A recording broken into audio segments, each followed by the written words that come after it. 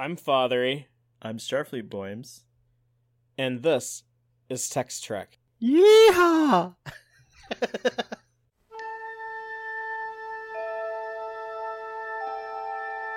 Engage.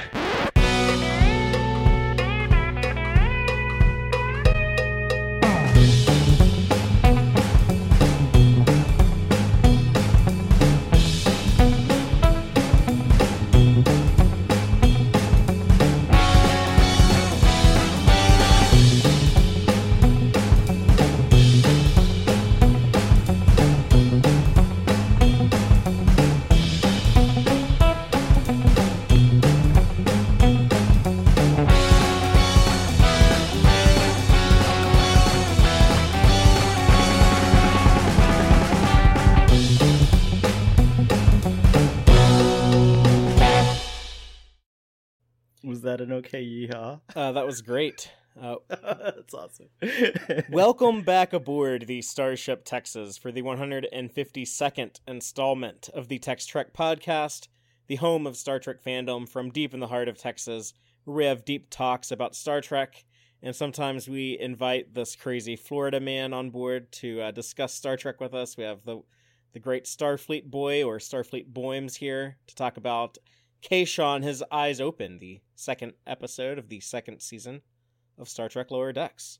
I have been so excited about this discussion because Text Trek really breaks it down in a fun and detailed way, and oh my gosh, this episode has so much to talk about. There's a lot of fun stuff to talk about in this one, and this is kind of a big week for us right now. We just had the birthday, what was it, yesterday? The day of recording. It was yesterday, the 100th anniversary, the centennial of the great bird of the galaxy of Gene Roddenberry himself, who was born here in the Lone Star State of Texas. It's true. I failed to mention on my live stream yesterday, but shout out to Gene Roddenberry, the creator, the great bird of the galaxy. It was also Jonathan Frakes' 69th birthday yesterday. So Commander Riker is 69. Yes, somehow that's fitting. And I don't know if you know this, Sohel, but I didn't know if I wanted to call you Sohel or Starfleet Boy or Starfleet Boyms. There's too many options. You can call me either one, whatever you like, except Florida Man. Limit that one if you don't mind. Well, he wasn't born in Florida. He's a transplant. That's true. But this is the 1 year anniversary. I think tomorrow. It's the 1 year anniversary of hashtag TQIF. We started calling it TQIF, I think, August 21st of last year, of 2020. That's amazing. Holy so moly. 1 year of hashtag TQIF every Friday night. While we're celebrating, Star Trek, the official Twitter account, just reached 500,000 followers, which baffled me. I thought Star Trek would have like millions. So we got to really boost Star Trek and make sure that account gets like millions and millions of followers. So there's just a lot to celebrate. And yeah, those of you who listen to the podcast who don't watch us on YouTube, we always stream these live on Fridays at 7:30, and then Starfleet Boy does his After Dark show on one of his channels. He has multiple channels because he's that cool of a cat these days. But we are going to discuss this episode, Kayshawn, His Eyes Open. It's a lot of fun to have this weekly Star Trek back. And I see we have several people. I'm trying to say hi to everyone. Yeah, Boatwreck, hey, everyone. Braxton, Jill, Pastel Pirate. Tass is here. Cool. Nice, Tass. So if you are here, please feel free to comment and be part of the conversation as we discuss this episode. But yeah, let's just go ahead and give our opening statements. Sohel, what would you like to say, just to kind of give a broad description of your reaction, your thoughts and feelings on Kayshawn, His Eyes Open, and then we'll go talk about it in greater detail. I think just in broad strokes, I'll just say I was having fun from start to finish, and I've seen it like 3 times now, and it's still fun. In fact, it's more fun. One of the reasons I look forward to coming here is because when I did my other live stream, it's more of a reaction, and I miss so much. And Lower Decks just has so much to appreciate, so much packed in that there's a lot to appreciate. So I'm looking forward to seeing where the season's going. I've got some ideas and theories from this one, so based on a little dialogue here and there, and I'm sure we'll talk about it when we get to those scenes. I was like a little nervous last week, like everyone else, but this episode has kind of got me back into the hype that the hype state that I was in about Lower Decks season 2 premiering, and I'm like, oh, now I think this season's gonna be wild. You were pretty happy last week, though, as I recall.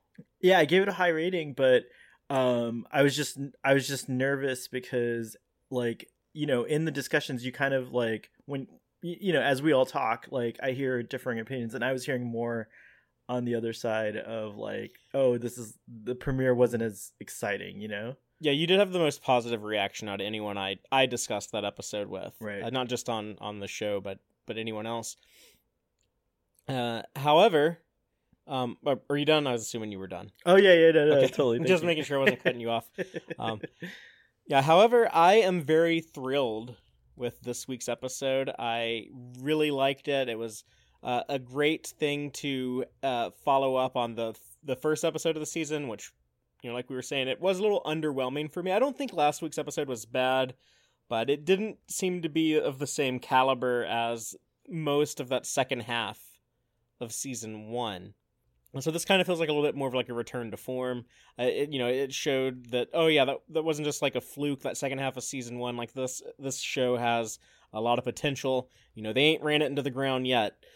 So I was very happy. I loved the writing in this. I thought there was actually some really impressive editing, the way that they were able to take these two B stories and amp the stakes up in both and cut back and forth, and it really felt very even though they're kind of thematically not that similar stories, just like the rise and fall of the tension and the danger and everything paralleled each other really great, kind of connected those two things.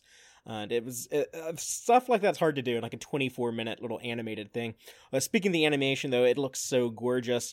The animation quality has improved. It's not just the ship. There's more character animation. I think the lighting, which has always been great, has gotten even more dynamic. So it is a sharp looking, slick show, and even more so now in season 2 than it was in season 1. And there were some things that annoyed me in this episode, but they were all kind of contained like the last 2 minutes or so, which was kind of a unfortunate way to end the episode. But it didn't really hurt anything. I still overall had a blast with this. Let's get to it. Well, I'm going to just break down the episode. We're going to take it kind of storyline by storyline, and we'll do the A story first, the Cerritos story, with some of the new characters we get. Well, not new. I guess Jet isn't new. But Jet returns, and we get the new character of Kayshawn. He's so funny. Well, the actual A story here is that there is a mission to deal with Kurnar Hawes, this collector, like a collector we saw in The Next Generation way back in the day. And he's the same species as Rivas Fajo, right? I think so. He's definitely like that same style. Yeah. But yeah, he's died. He has like this big collection. The crew is going to be assigned to sort through it, catalog it, get all the dangerous stuff out of there, and we get our new character, Kayshawn, the Tamarian, or the child of Tamra. I always want to call him the children of Tamra. But yeah, he is the new member of the Cerritos crew, and we have Jet kind of filling in for Boimler on Beta Shift. Jet Manhaver, right? Is that how you say his last name? Or Manhaver? I didn't catch that. Yeah, so I get Manhaver. I like Manhaver. That's how the captions spelled it, like Manhaver, but he says it real fast. He's like Manhaver to Cerritos or something like that before they lose communication. He has this rivalry with Mariner that I kind of enjoyed in the episode. Is starting off at the very beginning. What do you think of like that opening with like the sonic showers? At first I was like, "Whoa, communal sonic showers!" Like I was like, "Oh, that makes sense." Like things like that. I was like, but then when the gag started with like amping it up, I was actually gonna be like, "Oh no, come on, what are they doing?" But when their noses started to bleed, I lost my shit. I was cracking up. It was excuse me. They took a joke that I thought was gonna be like somehow like just dumb, and they made it brilliant with that little touch at the end. It was awesome. I like how they used the animation, and this is something that I don't think would have worked very well if they tried to do it in live action, but the way that they used the animation of the sonic effect to blur the nudity, it was funny, kind of like that funny self-aware way. And I kind of prefer like this kind of self-awareness than like characters like saying things we say in real life as fans, like call people red shirts or stuff like that. Or say like Khan had that amazing chest, like this felt a little bit cheekier, a little bit more clever use of like the meta storytelling. I love the sonic showers. This kind of made me want to take a sonic shower. It looks like it's fun. I don't think it would ever be as refreshing as like a natural like hot shower, but we have all these actors now that are talking about like how they don't take showers anymore. Like all these actors are saying like, oh yeah, like I don't bathe my kids, I don't take showers. I saw that. So I don't know. I guess we are like moving away from showering in general. I was surprised to hear that, but so on paper, sonic showers sound awesome because they probably clean you just as good as water does, and I imagine the sensations are different. Like that, you probably get some sort of rush from it at those, especially at those intense levels. I guess it turns into pain, but but I don't know. I kind of want to try it. Like I don't know if you've ever used those belt things that like jiggle you, like, and they're not used anymore. But have you ever seen them like at the gym? I've seen them in like movies and stuff, but I don't know. I think it'd be more like a sonic toothbrush than a jiggler belt. It might feel nice having your whole body rubbed with sonic sensations. That's all I gotta say. They are scrubbing though. But yeah, that was a cool way to kind of show this competitive nature, and also that Mariner is missing Boimler. When she's like, "Oh well, Boimler usually leaves that stall open," and he's like, "Well, I'm not Boimler." And they're just they're like real competitive, throughout this entire mission that they're on. And it's just like a cool idea. It's like, okay, this is a story that would be told in a classic Trek show where, okay, we would have like Geordi or Worf or someone take like a bunch of security dudes or some like unnamed lower deck characters off to do like some little mission. And so, yeah, we're just seeing it from like their perspective because their leader gets turned into a puppet. And this collection room though is just packed full of Gorn eggs. We're going to have fun trying to go through these later in the show. Yeah. Are you are you by any chance you're gonna use the Aaron's list? Yes. So that's excellent. More on that later. Yes. But one of the funny things that they add, it's not actually something from previous Trek, it was an invention of the show, was the Kahless fornication helmet. It's amazing. I need one. Looks awfully a lot like the Peter Jackson Sauron movie, Sauron. Yeah, so it looks like Sauron's helmet. It certainly does. But yeah, that becomes a plot point later. We don't know it at first, but the commissioner of the Collectors Guild, Chairman Siggy, I think is his name, who is the one who's like employing Starfleet. So I guess they established, there's like a whole like little organization of these collectors, and I guess sometimes they're on good terms with Starfleet, or at least like they can agree to like do like these joint missions, for the good like public safety. You don't want anything dangerous to get out there. But yeah, Ziggy, like he really wanted that fornication helmet, and he triggered the booby traps, and the painting comes alive and turns poor Kayshawn into the puppet. That was a great scene, and the puppet Ray. I was like, "What the heck's happening?" I thought they were gonna kill him in the like when I first saw it. I thought, "What?" I would have been disappointed if they killed. I was really hoping he'd be a recurring character, so I was happy that he made it through the episode. Me too, totally. And I think from the little teaser, now that I think of it, you could probably speculate that he's in more. But yeah, just for a moment, I was like, what is this show doing right now? And then when he turned into the puppet, I was just like in stitches. And I also want that puppet. It's like the best thing ever. And I like that they gave him like a little heroic moment. And as more than that, I should go back to like when he first comes onto the bridge, when he's speaking his Temerian language, the way that they play that, like, oh, are they not going to be able to communicate with this guy? And then he's like, oh no, I'm sorry, like my universal translator is just having a little bit of a hard time. I was like, okay, cool. Like he's actually going to be like a functional person of the crew, a functional person in Starfleet. And then, you know, we see him like kind of chit chat with the crew, with Jet, when he has like that more like the suck up of Tanagra moment, or like when he talks to Tendi about like, oh, maybe he enjoyed the, you know, the isolation here, and then he tries to save Tendi from the puppet ray, and that's actually the reason why he got zapped. So he had like a little heroic beat. So yeah, I like this character, and I like that he has like a little bit, not a ton of depth, but there is certainly a degree of dimension added. Yeah, I agree. I like the character. He seems like he's gonna be a really good character, and he is a warrior, so that's kind of cool that they brought like, you know, someone who knows how to fight. So we haven't seen him fight yet, but I'm sure we'll see it at some point. But yeah, he's an amazing addition. And Boatwreck in our audience is saying that the references are getting tiresome, much like his complaints. I don't think he's complained about Lower Decks enough for it to be tiresome. But I definitely can understand that. Like when they first started showing glimpses of this episode in the season trailer, and they showed all the paintings on the walls and the little fin of the Inner Light satellite and stuff that we'll go over in the Gornags, I was like, oh man, like they're still doing this. They're still trying to like pack in all like these little visual callbacks, but the way that like some of these are like such obscure things that really made me scratch my head. I was like, okay, well, you did put in some effort, and there's one really cool one that we'll talk about when we get just to one it. Only one. I can't wait to hear it. Well, one especially cool one.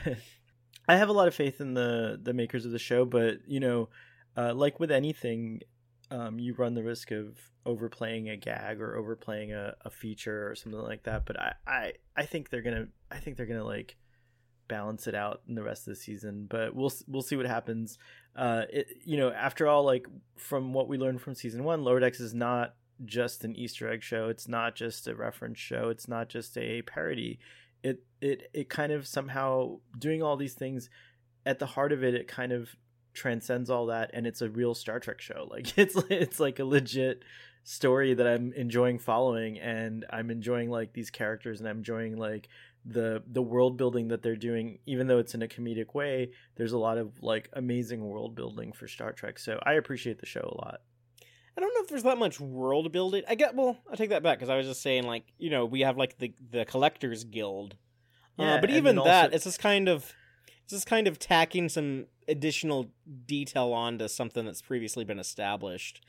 Well, the whole Second Contact fleet is a whole edition, a new edition that I don't remember. You know what I mean? Like that's like something, and then just like the perspective too of the Lower Deckers, like it's done this is like a new kind of perspective. I think again, it is done in a parody or a fun in a funny fashion, but at the heart of it, it does deal with like a lot of real things. Like last season, there was a lot about workers' rights and unions and things like, you know, like just there's a lot of like really great.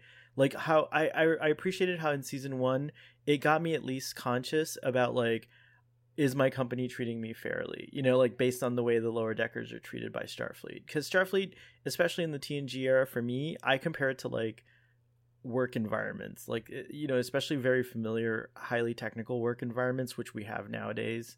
I'm probably going a little too far with this, but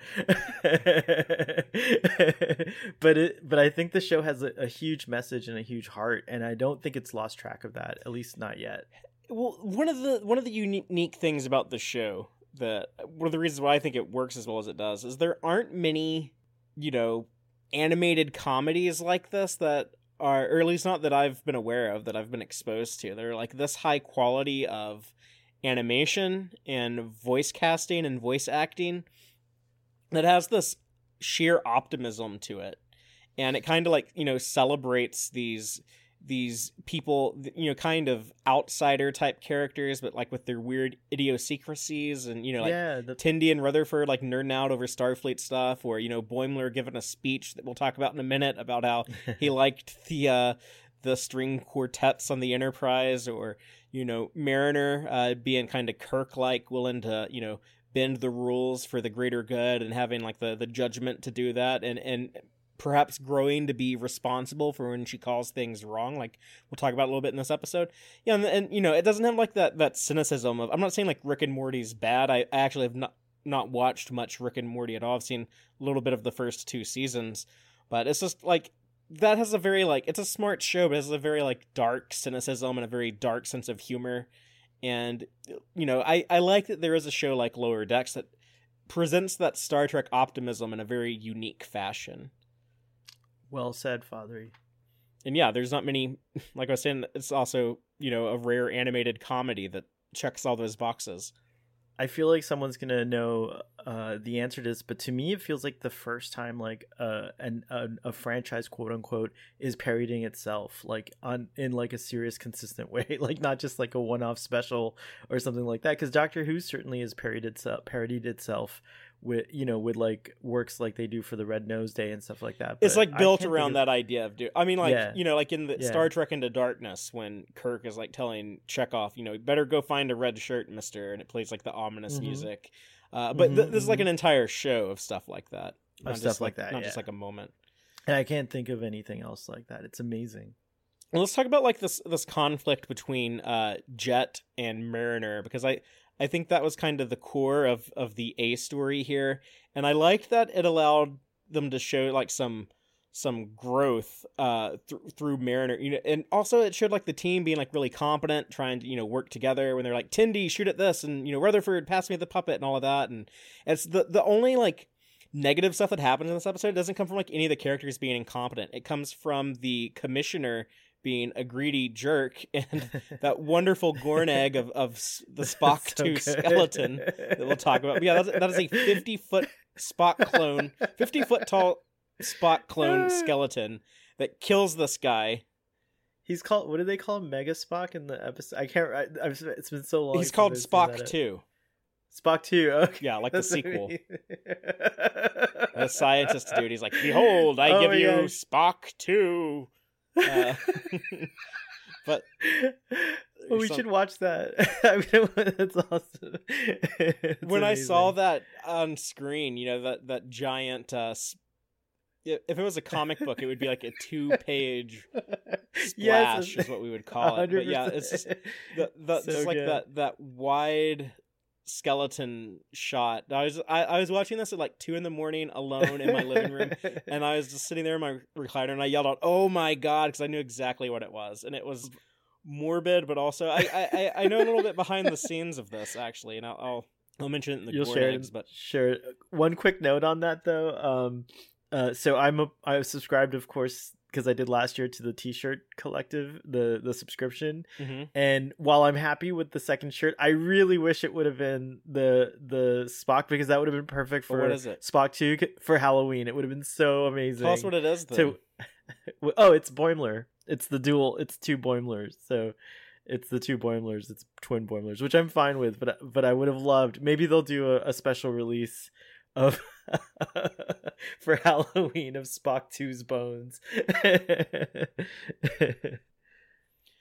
Well, when they were showing the trailer for the season, and it showed them like shooting or being shot at by like these flying disc things, I thought those were like the stuff that they train with on the holodeck sometimes, where there's, you know, there's floating, like 7 of 9 and Janeway did it, and Picard and Guinan went on the holodeck. They were shooting at these things.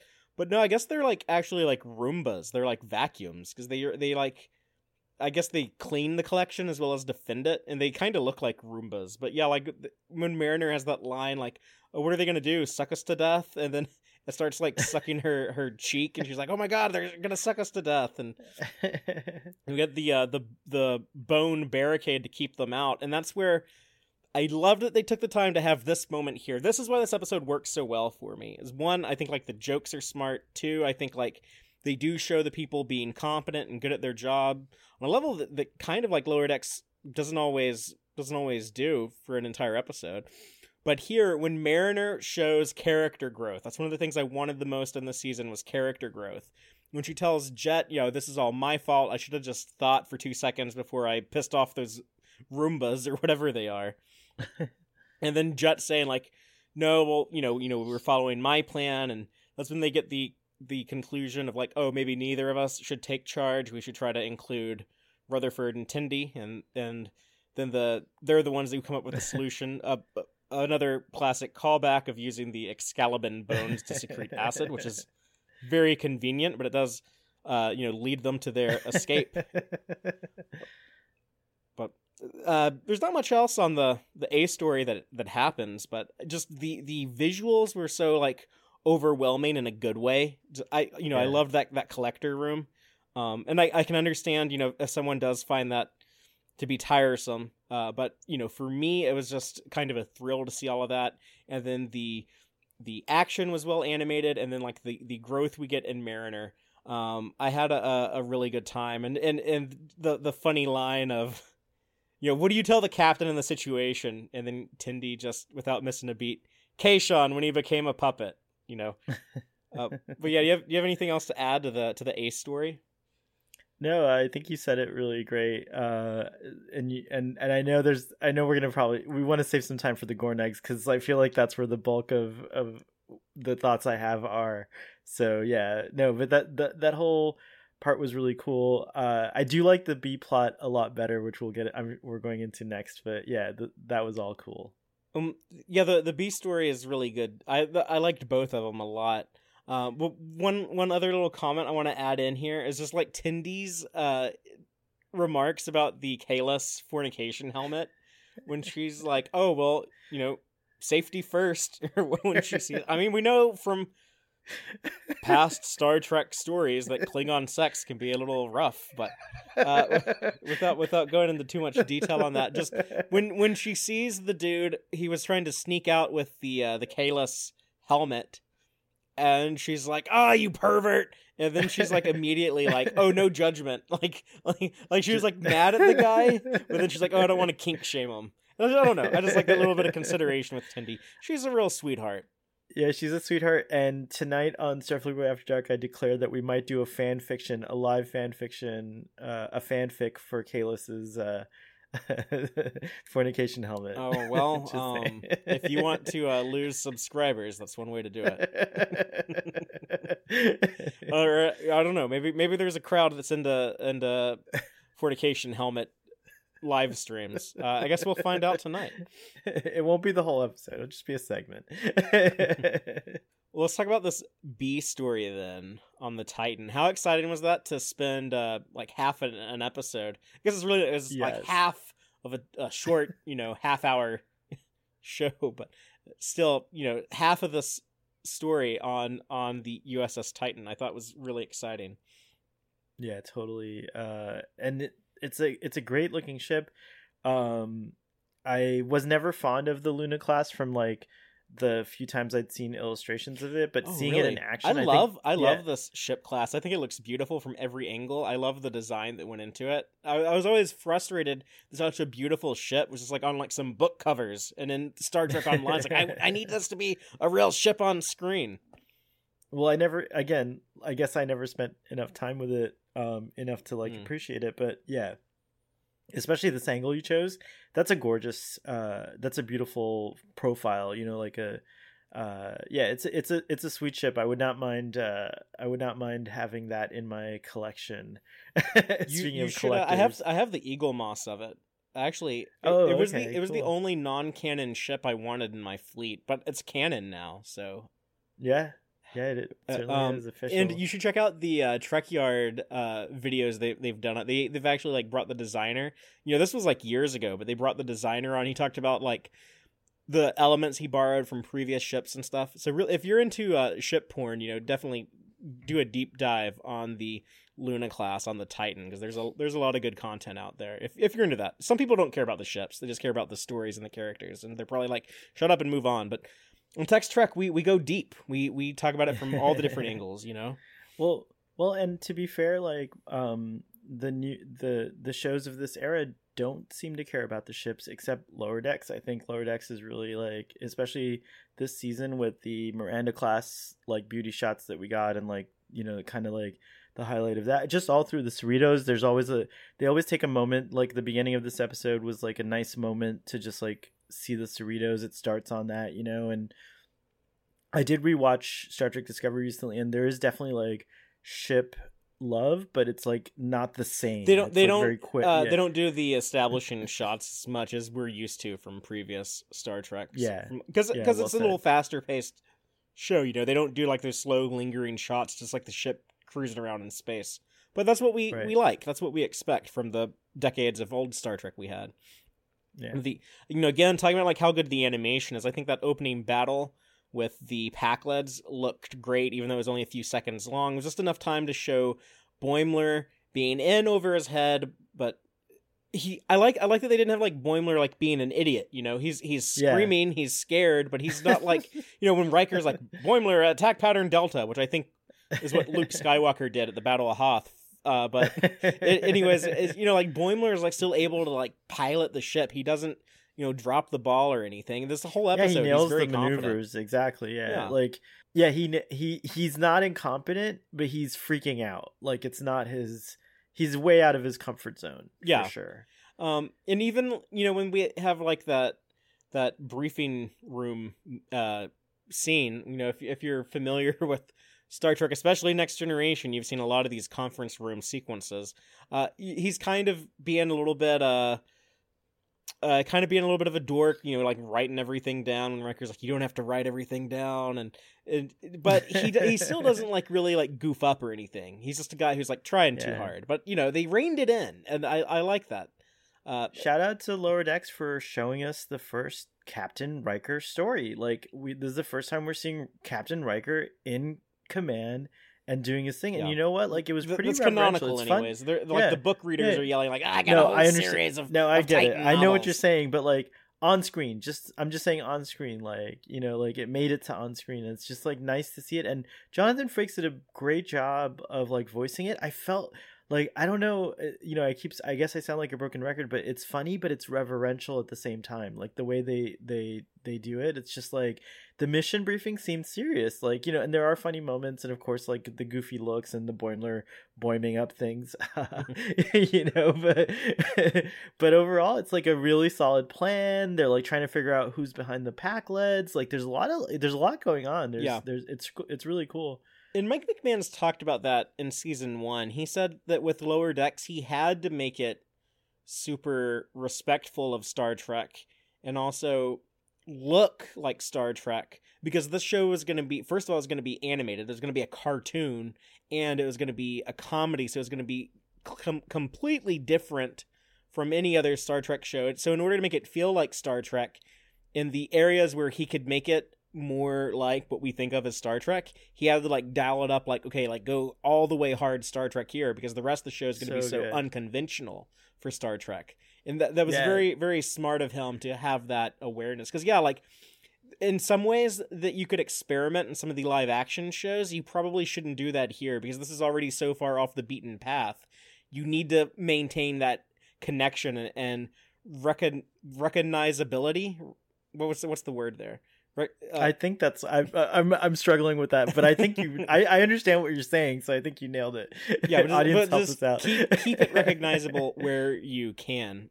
Yeah, what we're talking about familiar, here with they set up the Pakleds seem to have a ringleader, a puppet master, someone who's pulling the strings, manipulating them. Yeah.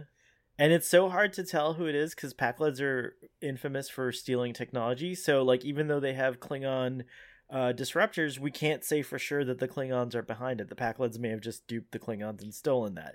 So it's going to be interesting to find out who it actually is. But yeah, they're trying to weaponize Veruvian ore from the mines of Karzel 4. So we get this undercover shuttle mission to infiltrate the mines, and I liked the scene on the shuttle going down to the planet where the the officers are kind of poking fun at the Enterprise from Next Generation, and Boimler's kind of sad to, like, hear them, like, make fun of, like, how wussy the Next Generation was. But I love the Next Generation, but it does seem like to be, like, the show that so many people think is, like, the best ever, and to me, it's kind of the vanilla Star Trek. I'm sorry, but it's just, to me, it's not as exciting as, like, the original series, or Deep Space Nine, or a bunch of other stuff. That being said, I love TNG. It's like my core programming, and I was laughing at this because it's so true. Like, this is like this gag was great, but it's also genius in terms of, like, by doing this gag, I felt bad about liking it and laughing at it, and then, like, I feel like it made Boimler's speech land even heavier and, like, better later on in the episode. So it's a good scene. It's a good setup to that. Yeah. And, exactly. You know, it's not just like Boimler being like the wimp or whatever. You know, like, he's actually the hero out of this group of officers. And if you want to put the extra work to think about, like, this place in the Star Trek timeline, you got to keep in mind this is after the Dominion War.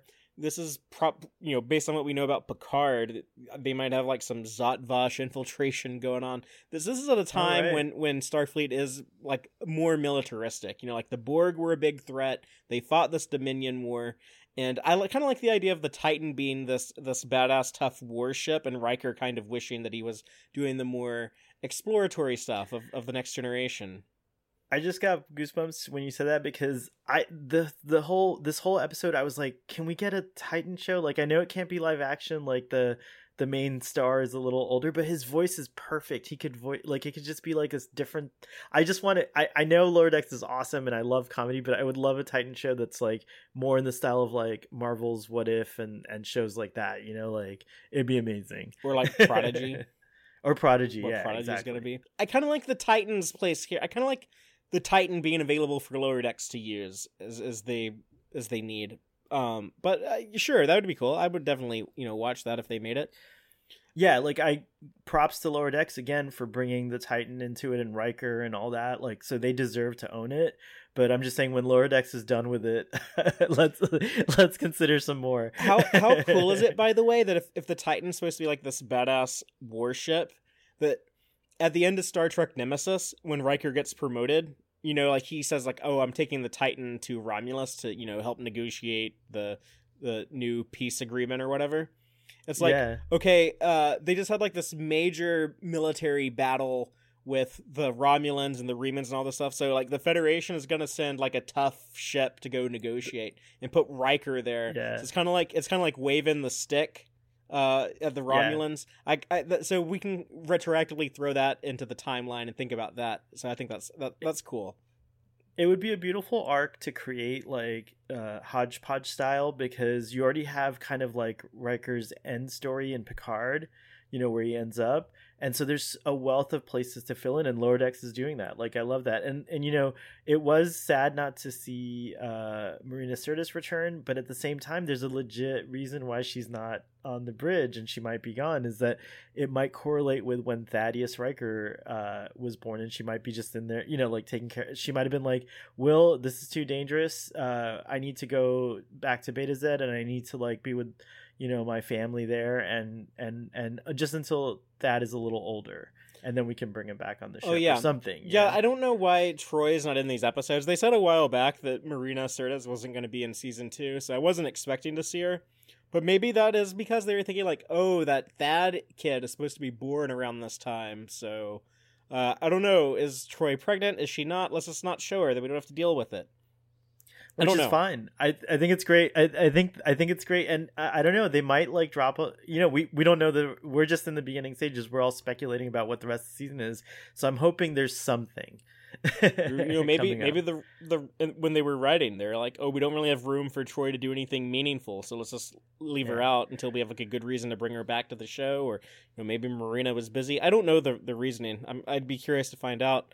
I just want to point out that Jill in the comments said that TNG is her favorite, and I know that's a lot of people's favorite, and I feel like kind of the weirdo for saying, like, that's kind of only, like, my third favorite well, kind of my fourth, depending if you count the animated series as part of TOS or not. But Yeah, that's right. I would put the animated series above Next Generation. I know I'm the only person who would do that, but I love the original series. I love the animated series.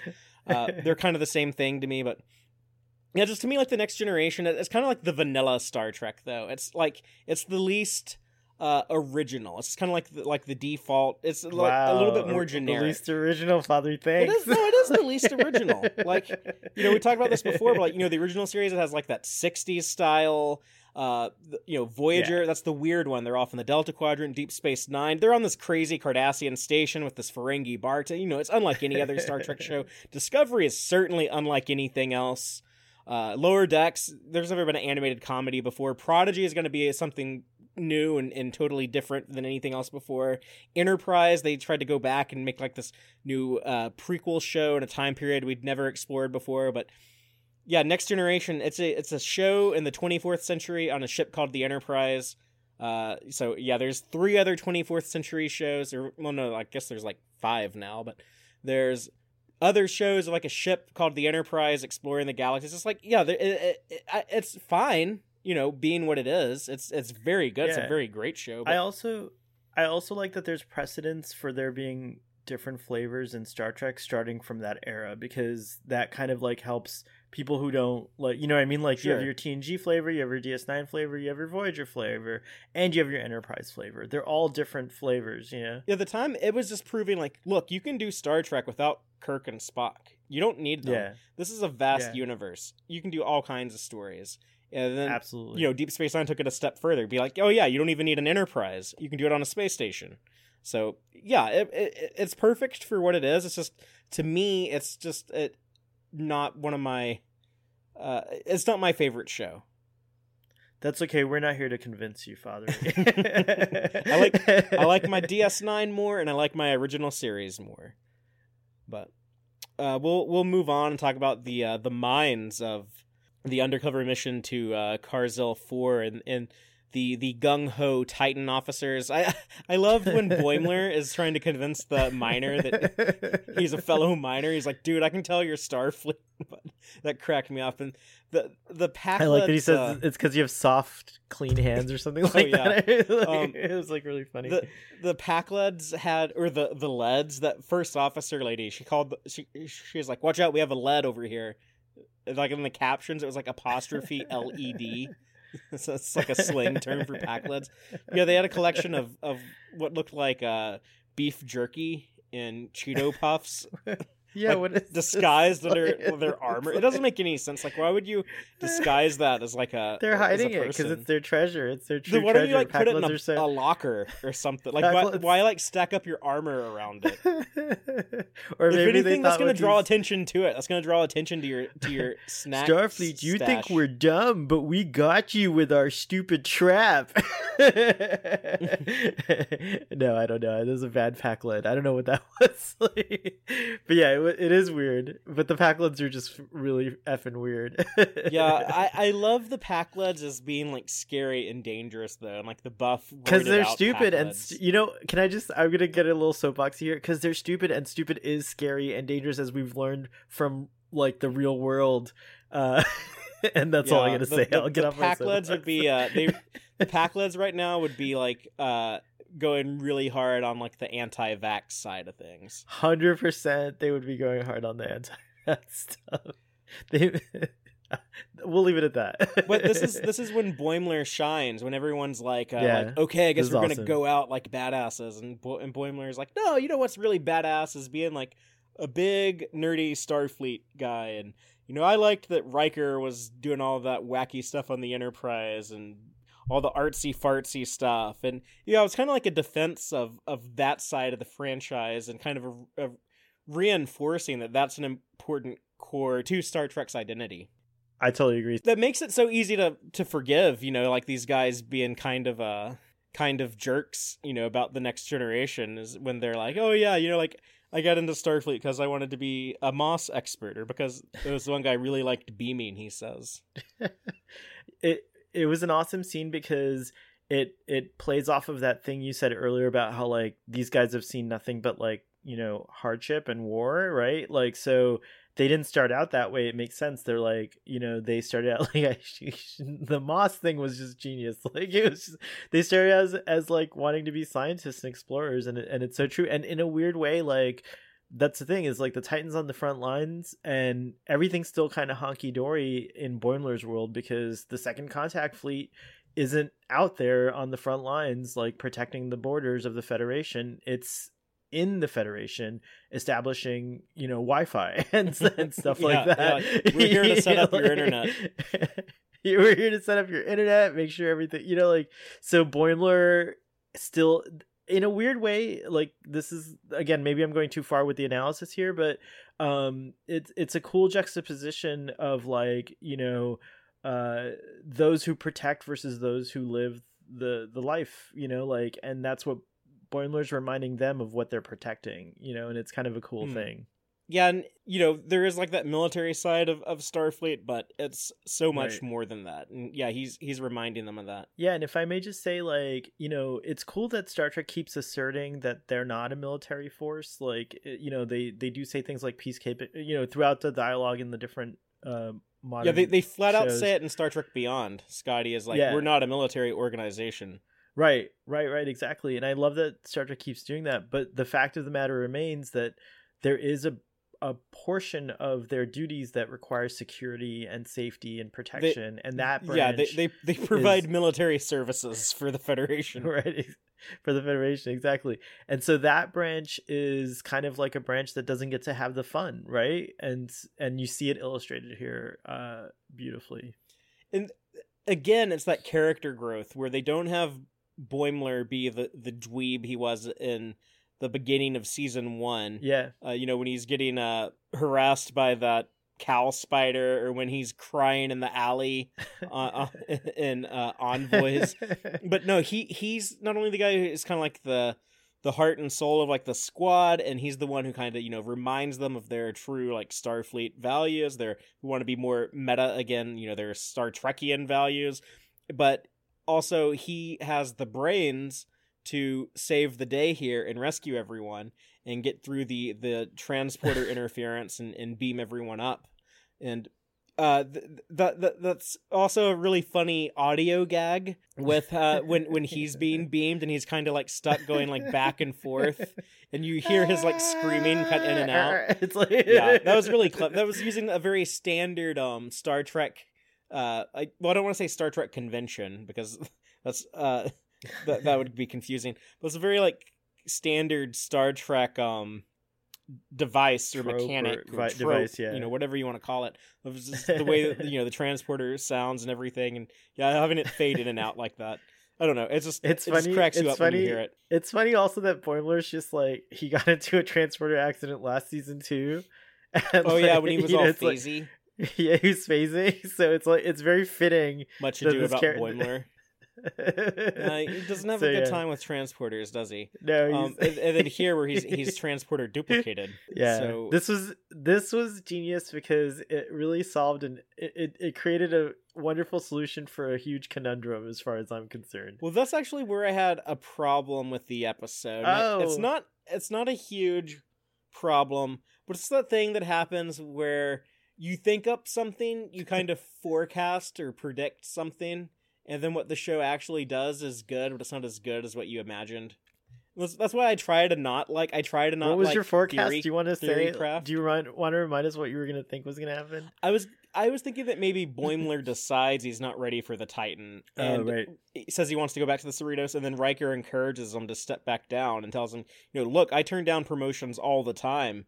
When I was rising through the ranks, I stayed on the Enterprise, for 7 seasons, and then I stayed on the next Enterprise for a couple of movies, and all that time, I should have been accepting a promotion according to everyone else, but I knew I wasn't ready. So in a weird way, Fathery, and no pun intended, this is the best of both worlds.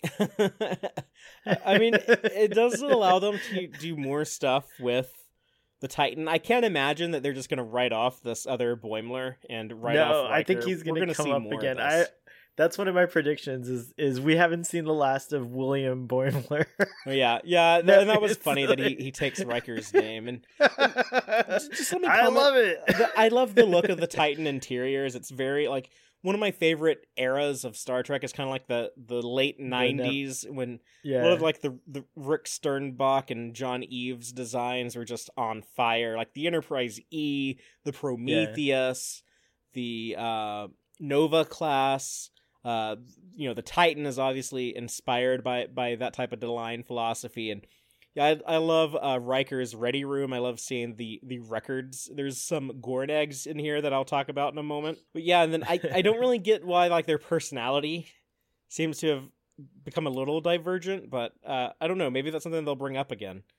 I think that's something they'll bring up, but I definitely think that's like a kind of like nod to TOS's is it the Enemy Within? Well, yeah, there's the Enemy Within, and then the Next Generation transporter split that happened to Riker. Right. By the way, I love that when he's like, "I heard this tune before." I liked that. I didn't like hearing him say warp factor to 5, 6, 7. It was like, okay, I liked that the first time you did it, but it'll get old if you keep saying that. It did get interrupted though, which is funny. Like, it needed to be. He was they did like cut the gag, which was funny. I thought they were like kind of in joking about the very same thing. But to me, Thomas Riker, but for a different reason, because he had a whole different set of experiences than William, but Thomas Riker's a little different. So I think it's keeping in the tradition of that idea of two halves of oneself being split apart. Or maybe he's part of a Pakled plot. We don't know that he was a transporter copy. He just came up in that shuttlecraft. So. They couldn't have put it together so quickly. But if their puppet master was onto something, it's maybe true. Maybe William Boimler is the puppet master. There's a lot of clues as to what William's fate might be in the trailer. I don't know. I think you don't like talking about that stuff, or you don't like discussing it, because you don't watch the teasers and the trailers, right? Right. Yeah, I tried to come into everything as fresh as possible and just let the story hit me and wash over me and experience it. I have some ideas. I have some theories based on some stuff I saw in the trailer, but I won't go into them here, just in respect of your. As I mentioned a moment ago, like when I do theory craft, I end up disappointing myself. So that's why I try to avoid it at all costs. Good job.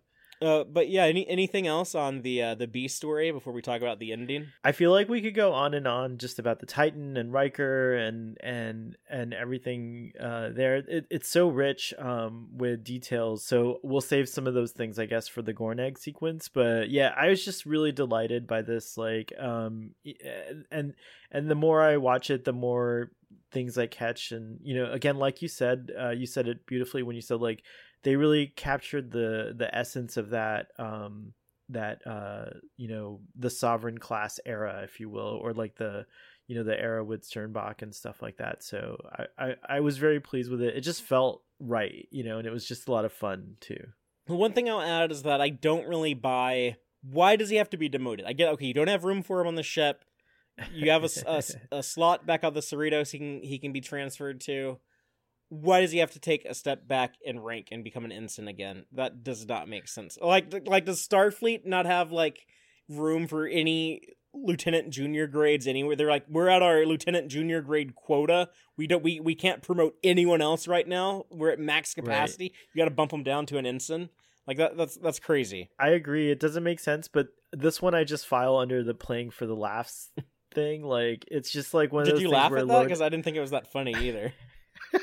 Really, that's why I laughed at it, because it was for the same reason that you just said. I laughed because it was so absurd. Like it was that kind of a laughter. Like what? Like that's insane. This whole episode, it had so much growth, and it wasn't like sad sack Boimler. And now we're kind of hitting the reset button, right? We're kind of hitting the reset button, and I don't think you need to correlate rank with growth, but we'll see what happens in the next. Right, but he's still becoming like that sad sack who like he doesn't win at the end of the day. He's got to be like Charlie Brown with the football yanked away. He had like this big victory on the mission, so I feel like they're kind of undercutting that by giving him the demotion. I think Boimler's going to keep surprising us. I think at the end, I read that scene further along at the end when they reunite, as I saw him a little different. He was a little bit more confident. Like, earlier I critiqued that he didn't grab a chair for Jet, but there's that part of Boimler that we're not used to. Like you would think that Boimler would be the one to go out of his way to say like, no, you guys hang out, I'll come back.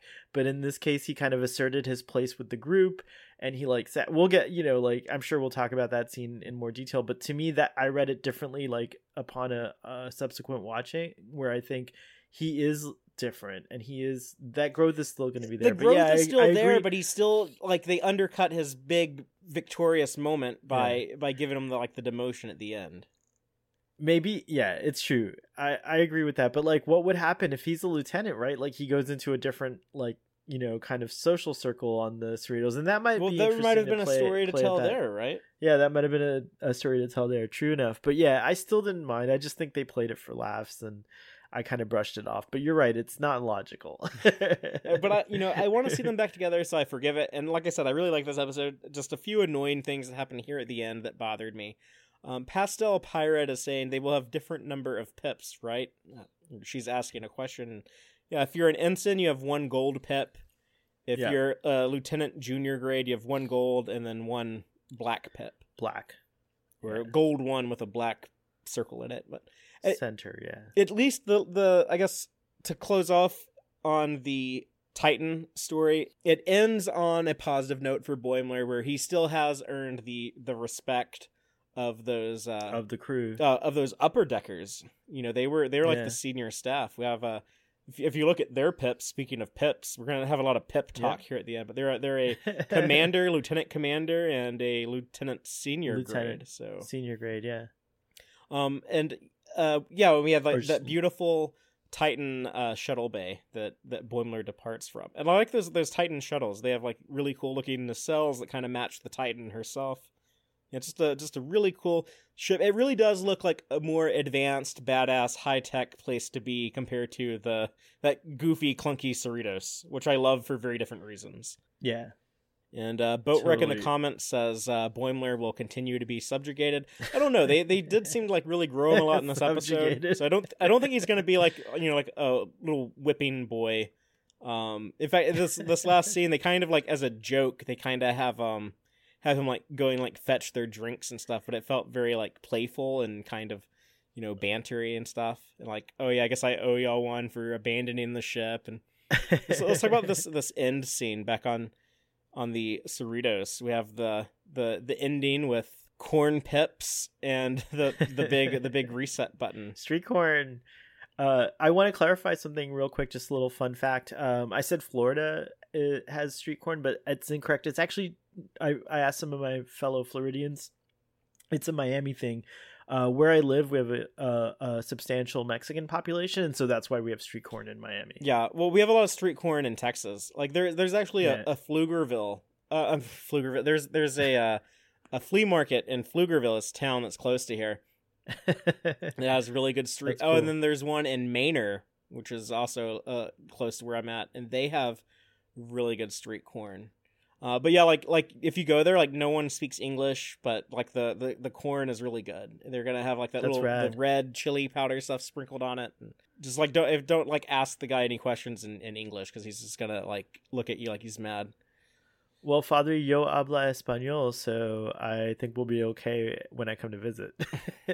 Well, if you come, we'll go get some street corn from the flea market. Can we put them on as pips? That'll be great. Well, before we dive into like the stuff with Jet and the pips, let's talk about Maligmo, the therapist, who's voiced by Paul F. Tompkins. Maligmo. Who's the co-host on the official Star Trek podcast with Tawny Newsome, who plays Mariner. Yeah. And they're really good friends in real life, right? Yeah, exactly. And I saw that on Twitter when someone was like, hey, Tawny, you should have your friend Paul F. Tompkins be on Lower Decks. And then Paul F. Tompkins was like, yeah, I'd love to be on that show. And then Mike McMahon commented like, okay. And now, like a couple of years later, he's like, oh yeah, he's actually on the show. So it was fun like watching that play out. Apparently, he's gonna voice other characters this season, according to the pod. He kind of dropped that hint on there. Okay. So I'm excited to see if I recognize his voice or whatever. But I wanted to mention this earlier, and I'm glad you brought up this image because it was kind of heartwarming to see Miglimo sitting in the counselor spot on the Cerritos because it has a similar 3-chair. Yeah, he's in like the Troy seat. Like he's in the Troy seat, and it just like kind of warmed my heart to see that that like structure was there. Well, the reason why I wanted to mention him now is because he's kind of bothering Dr. Tiana, our Kayshawn doctor, when he's playing with the Kayshawn puppet in sickbay. They're totally gonna F. I don't know about that. I mean, she's probably still heartbroken with Shax, you know. She's probably still that's true, getting that's over true, that. What she called the big Bajoran beefsteak or whatever. Yeah, she did. But I just like the way that they look in animation. You know, it's kind of like that cartoon thing of like cats and birds like don't get along. Like Sylvester is always trying to eat Tweety Bird type that's thing. Right. That's so I would love it if there's just kind of like this natural antagonism. I didn't catch that, but now that you mention it, yeah, that's hilarious. If Tiana is just kind of like always mean to Miglimo, I would love that. I think that would be really funny. You know, if Mariner, I think they're gonna do that. That's amazing. Mariner and the Andorian Jennifer like don't get along. I want that same relationship between Tiana and Miglimo. I love it. Or Meglimo.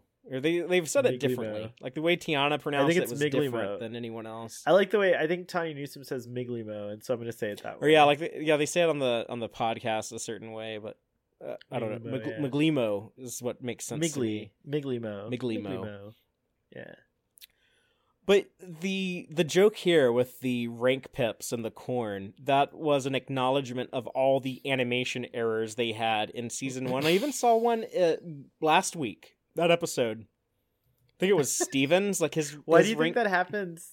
That's really funny. I don't know. I guess like the animators at Titmouse for some reason had like a hard time keeping that consistent. I don't know if it's because like the way that like they do it in the computer, they have to they take like the certain body types for each character, and they have to kind of manually go in and like remove the pip or add the pip back on, and sometimes That's like it just stays on there, doesn't get changed or what. But so they've established that anytime you see someone with the wrong number of pips, it just means it's a piece of corn, so don't worry about it. That was like Mike McMahon basically like yelling at people that like me that will complain about it on the internet to be like, shut up, it's just corn, leave it alone, move on.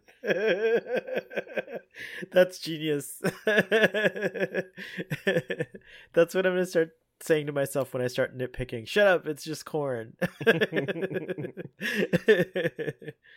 But yeah, we have Jet has now become friends with Mariner in the group, but they're excited to see Boimler to the point that Jet is kind of a gentleman about it. He's like, "Oh, okay, I see that y'all have some catching up to do. I'll just like let y'all get back to it." And then they're like, "Yeah, okay, yeah, get out of here." And they just kind of brush him off. This was so rude, and like I said, my first reaction was like, "Come on, guys! Like that's not very like Star Trek of you." Yeah, but they're excited in the heat of the moment, and they do take the time to show us Jet hanging out with some other people, right at like the final shot of the episode, I think. So Jet is okay; he's gonna be fine.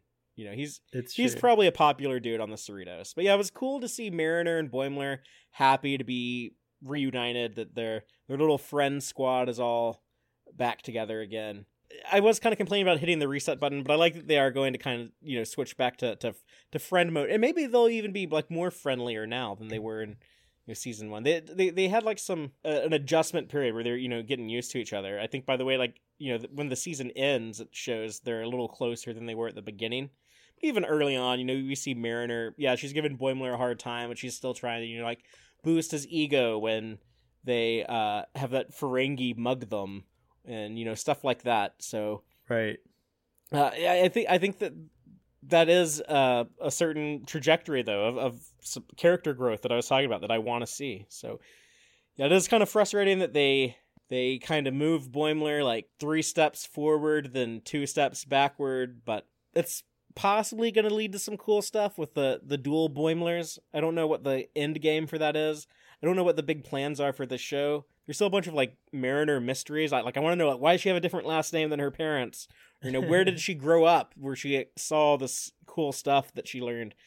But yeah, as far as like their arc, I feel like in 12 episodes of this show, there is a clearer, more well-defined arc that has had more growth than a lot of Star Trek main cast characters have gotten on previous shows. Yeah, I've heard that. Father, whenever I get worried about Boimler, I just remember that we actually know his ultimate fate and that he's the inventor of buffer time and like, you know, celebrated in the future. Yeah, but that's the far, far, far future that's so far like you don't even know what they're talking about. Is my headcanon of that. In the live audience, Springtime says Star Trek Jet is the series that nobody asked for but the world deserves. I don't know if Jet is that cool of a cat that he deserves his own show, like on the level of like Star Trek Picard. You know, Star Trek Jet, that's kind of a big deal. Isn't it weird that there's two Jets? Name. There's Jet Reno and then there's Jet Manhaver. Like there's two Jets in Star Trek. That's actually a cool name. I didn't even realize that. That's right. I might name a future kid Jet. George Lucas's son, his name is Jet. So the one that got shot by clones in Revenge of the Sith? Yes. The very one. Exactly. The other thing that annoyed me here at the ending, you know, I said like I love this episode, but there were a few annoying things at the ending, was the Kayshawn pickup line of the Tamarian way of saying you've been running through my mind all day. But at least like the way that it ended, where he is like, I don't know, didn't make a big deal about it. He's just like, Shaka when the walls fell, and takes a sip of his drink. What was the actual Tamarian phrase that he says? It was, you're somebody at the race of something.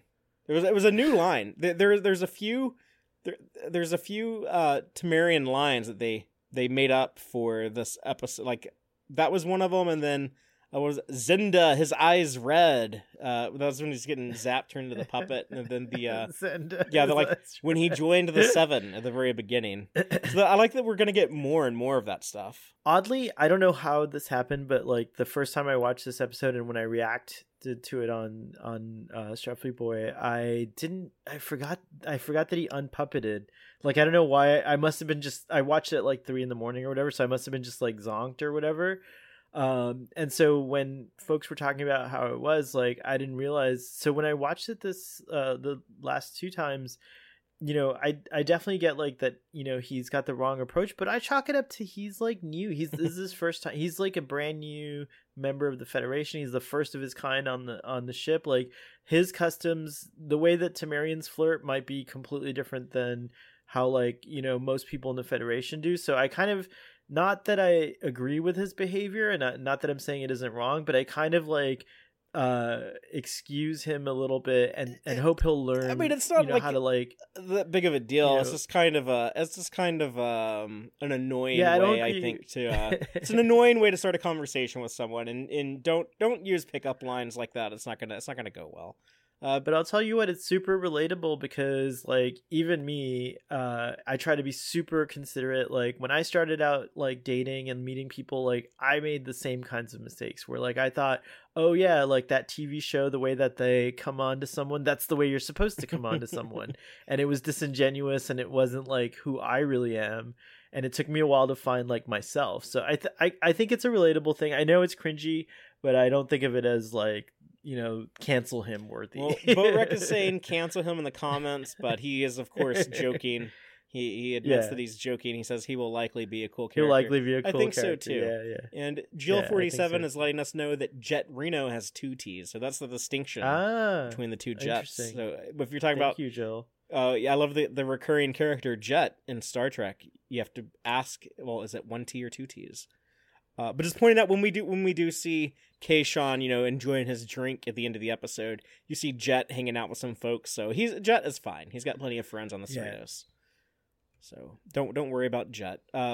Anything else on the episode before we dive into this plethora, this menagerie of Gorn eggs?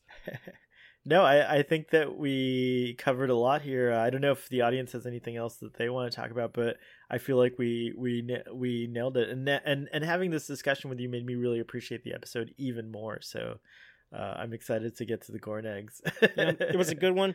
Like I said, like a few annoying things kind of hit me in a back to back in a small span of time in the last 2 or 3 minutes of the episode, but forgivable considering how much I loved everything else. I'm very thrilled to be having weekly conversations about this show again. I look forward to whatever. I have no idea what happens next week. No idea. And I'll find out. Neither do I. Wednesday night at 2 a.m. here in Texas is when I watch it. So really looking forward to that. Well, okay. Are you ready to get serious, Starfleet boy? Yes. Yeah, I'm ready to get serious. This is like Darkwing Duck. He's like, let's get serious. Okay, I feel like that. Okay. Everyone brace yourselves. If you have like those little belts from like Star Trek 3, those little seatbelt things. Not seatbelts, but those armrests that kind of like fold over you. Everyone like strap down to that on the Excelsior Bridge. You know, we're about to like go into transwarp. Things, yeah. We're going By the way, that deep. was in the motion picture had those little slidey things too. Yeah, and Star Trek Star Trek Into Darkness had like those belt things that came out of the chair and locked you down. So whatever you got, right. Yeah. We're going deep and we're going hard right now. Are you ready? Woo-hoo. Yes, I'm ready. Here we go. Okay, first Gornag, we have the Sonic Showers. Sonic Showers first introduced, speaking of Star Trek the Motion Picture, is introduced there with Ilia. We also saw B'Elanna using one in Star Trek Voyager. Next up, the Collectors were first established in the Most Toys, where we met Kevis Fajo. Oh, Kevis Fajo. I kept calling him Rivas, but it's Kevis Fajo. Yeah, he was a weird dude who apparently all the Collectors wanted Data because he was a rare item. The Tamarian species were first established, of course, in the episode Darmok, and in this episode, we have Kayshawn saying some dialogue that was established there. Things like Darmok and Jalad on the ocean, or Beast at Tanagra, or Timba, his arms open, or Shaka when the walls fell. He also mentions that he's struggling with Federation Standard. I know that's like appeared in the books and stuff, but I think the only other time Federation Standard was mentioned on screen in canon was Pike in Star Trek Discovery Season 2. No way, that's cool. In the that church episode, like the second episode of the season that I can't think of the name of right now for some reason. New Eden. New Eden, there we go. Thank you. That was in New Eden. Yeah. Now to Eden. No, we have Yay, this crazy collection right here. So to help me go through this, I actually have this beautiful graphic that was prepared by our friend Aaron Harvey. He has an amazing podcast, by the way.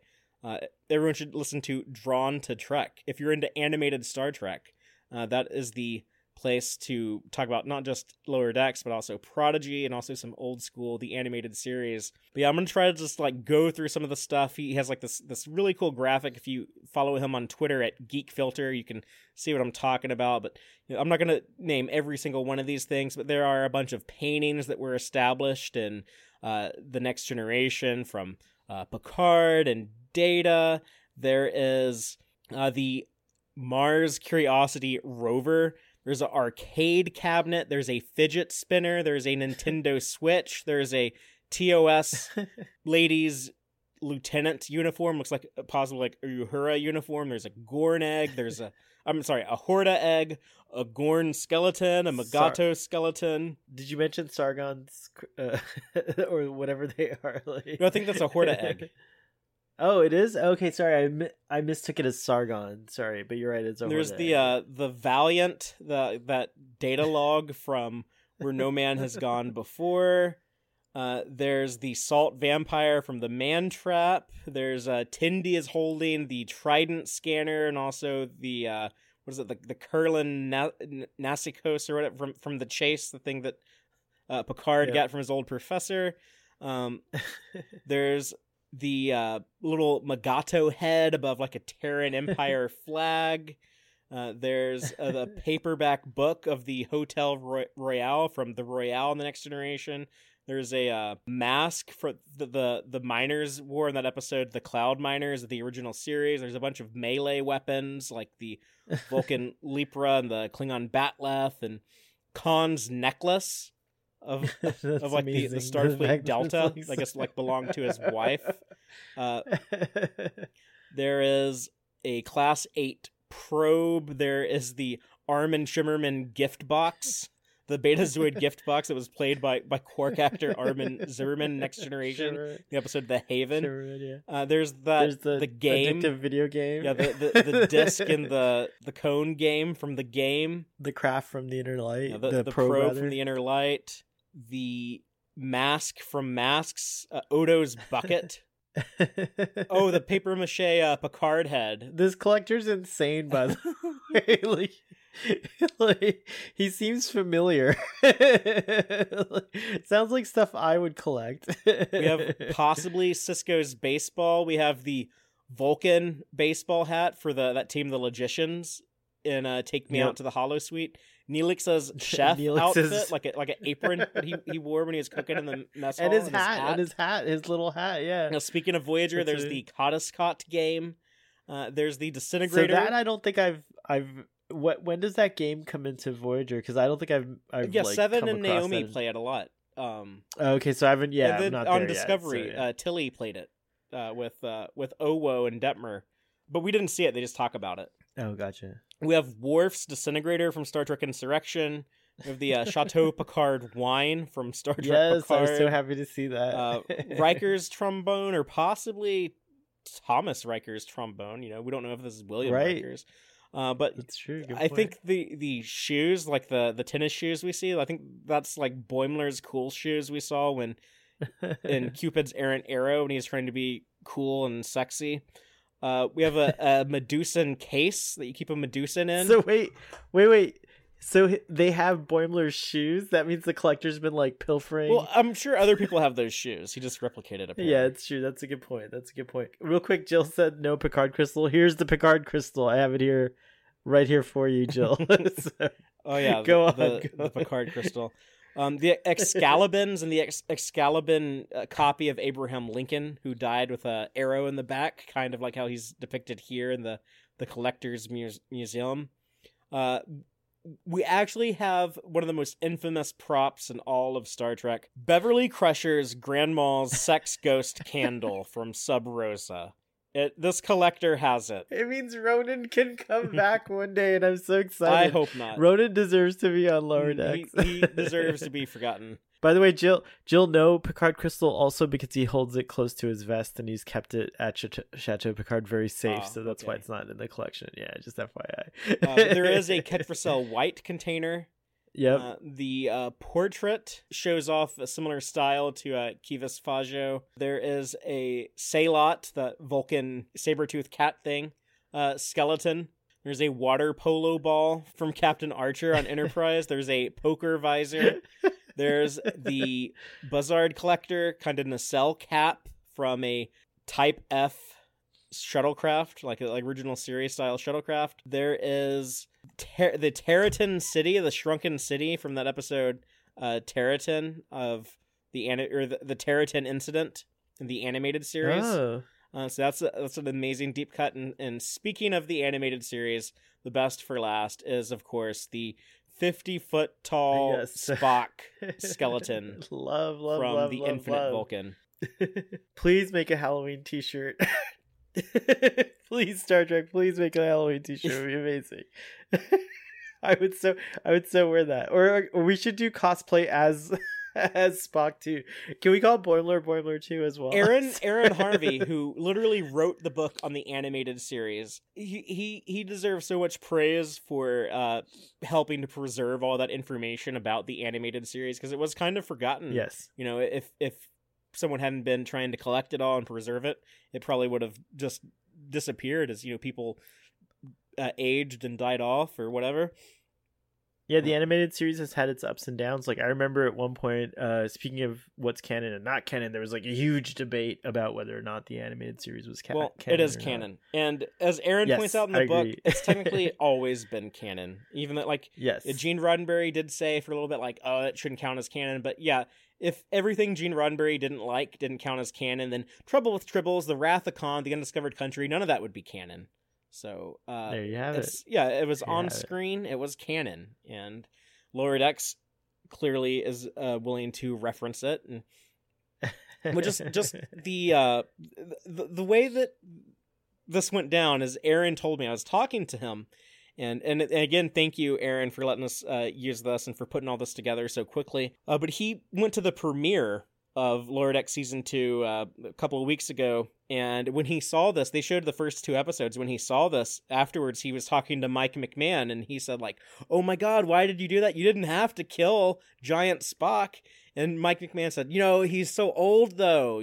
this is so many years later. This is over 100 years later. So I don't know. Would a giant 50-foot tall clone live longer or shorter?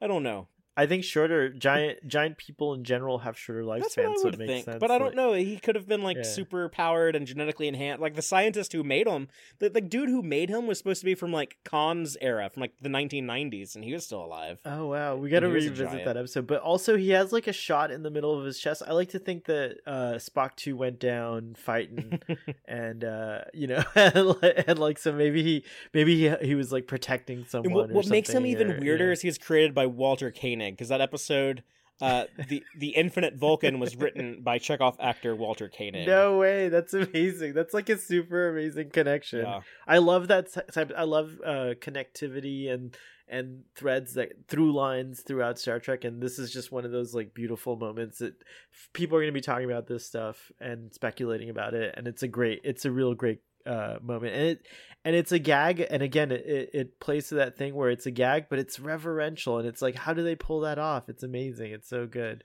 All right. Well, I have a few more Gorn eggs. I'm going to try to knock them all out rapid fire within about 5 minutes or less. We have the Riker pose when they celebrate defeating the Pakled ship. That is, of course, the famous Riker maneuver, and is often seen throughout the Next Generation. When they arrive on the Collector ship, the commissioner asks them, "What took you so long, Starfleet? Were you off trying to debate the human rights of a robot?" That is a reference to Measure of a Man, in which Captain Picard defended the rights of Data to be classified as a life form. And the whole premise of Star Trek Picard. We've already talked about the Kahless fornication helmet, but that is, of course, connected to Kahless the Unforgettable, first established in the original series episode, The Savage Curtain. More on Savage Curtain in a little bit.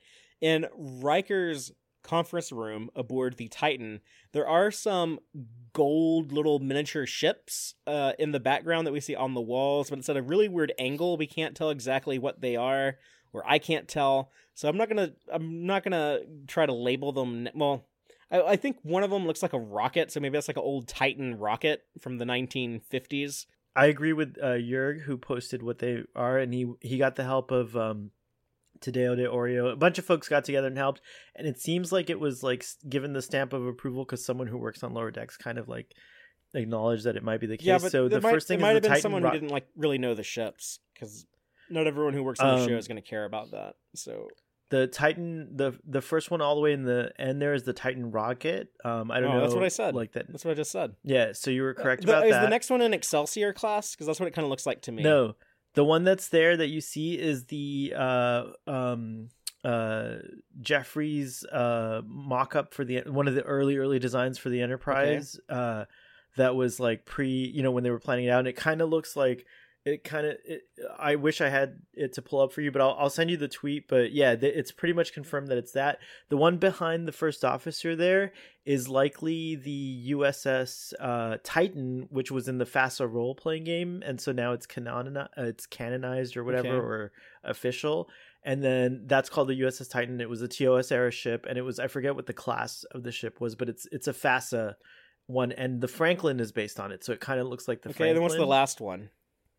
And the last one is the Titan Okay. itself. This one, like, is this Titan. Okay. So there you go. Well, that all sounds plausible to me. Excellent. Back on the Collector's ship, the commissioner tells Rutherford that he has a top-notch menagerie. Of course, referencing the Menagerie. That was the two-part story from the original series that used footage of the original pilot, The Cage. The shuttlecraft that the undercover team takes down to the mining planet is named the Coltrane. So Yeah, and it like after it's cool. Can assume that that's probably named after John Coltrane, the jazz musician, 100%. And maybe all the shuttlecraft on the Titan are named after jazz people. So that means there's a bird, probably, or like it'd be lots of different things. That's so cool. I wonder what they're gonna do. Yeah, I think that'd be really cool if like Riker put that part of his personality, into the ship. Into the naming of the shuttles. The captain probably gets to name the shuttles because Sisko got to name the runabouts at Deep Space Nine. Oh yeah. So like Picard named the shuttles, like, what was it, the Elbaz, and like it's like that's cool. Well, traditionally, it's, like, shuttlecraft are named after explorers, so they're named explorers, or scientists, so they're named like Galileo or Cochrane. Cochrane, yeah. But Lower Decks has kind of bent that rule because we have the California class ships named their shuttles after parks in California. Yeah, and DS9 it's all rivers. It's the Yancey. Yeah, but those are runabouts. Runabouts are different than shuttlecraft because runabouts have their own registry number and they're technically a starship. Ah, okay, gotcha. But Cisco got to name them. I already mentioned the Excalibans before, but they get a little bit more and spotlight. Did you see Lincoln back there? Yeah, we have the an actual like Excalibur and the remains of the Lincoln copy. All that was from the Savage Curtain. When so good. When Boimler says that he loves that Riker got to do when he was catching love disease and playing the trombone, but also he was in plays. I think that was a reference to the episode Frame of Mind, which I actually hate that episode. It's a very hard one for me to watch, but that's the one where Riker's going crazy, but he's also like doing a lot of play acting. And in Riker's ready room, we see on his desk Thaddeus Riker, the old Civil War soldier's cap from the Union Army in the Civil War. We also see a Oberth starship statue, so that was a connection to the Voyager episode Death Wish, as well as the Oberth class originally established in my favorite Star Trek movie, Star Trek III. Well, nice. And then at the end, when Riker and William Boimler are sipping some Romulan ale, they are going to listen to the song Nightbird. That was the song that Riker could never learn how to play properly on the trombone. Yeah, exactly. And that's all the Gornegs. And I do have 2 subspace transmissions I want to read really quick before we sign off. I asked people, what did they think of the episode last week? And I have a couple of responses. I only have time to go through 2 of them. But if you have any thoughts on this episode, be sure to comment, hit me up on Twitter, on Facebook. I'll have posts that you can reply to, and we might share your thoughts next week if we have time. Our friend Robbie, Earl Grey Trekkie, said about last week's episode, I thought the first 5 minutes were spectacular and the rest was great too. It maybe wasn't the flashiest opener, but it did the important things right, developed multiple characters well, and left us a terrific cliffhanger to go back to. And that was on Twitter. Then on YouTube, Stress Free K commented, this was talking about, Brian had asked last week, was Mariner's attack on Ransom supposed to be some symbolism of, fighting against toxic masculinity? Stress Free K, longtime member of the Text Trek audience, said, that's actually a very fascinating point about toxic masculinity, because it took 3 women working together to quell this one dude's massive ego and self-aggrandizement, each trying different strategies, which probably happens in real life too. And so for some guys, you probably do have to come down on them with a ton of bricks. Stroking the ego or repeated jabs just won't do the trick. In the Gary Mitchell episode, the female who got the God complex didn't seem to blow completely out of proportion like Gary did. So yeah, Lower Decks was definitely driving the point home right through Ransom's gonads. The Gary Mitchell stuff did make me feel uncomfortable too, but it was a really good point they were making. So yeah, maybe that had some commentary on, fragile male egos. That seems to be what Stress Free K is getting at. But let us know what you think, or I dig it. Not just about that, but about that episode last week, or this episode this week, or whatever. Real quick, Father, so the other shuttlecraft should be Charlie Parker. Parker. So there should be a Parker. What would you name 100%. A shuttlecraft if you were captain of a ship? Let us know. Yeah, I like that question. Let us know. But I think that's it for Text Trek this week. We will, of course, be back next week, 7:30 p.m. Central, and available wherever you get your podcast. And until next time, as always, live long and prosper, y'all. Listen to the Text Trek podcast through Apple Podcasts, Google Podcasts, Spotify, or at text-trek.com. Like us on Facebook at facebook.com/text-trek, and follow Fathery on Twitter at TXTrek.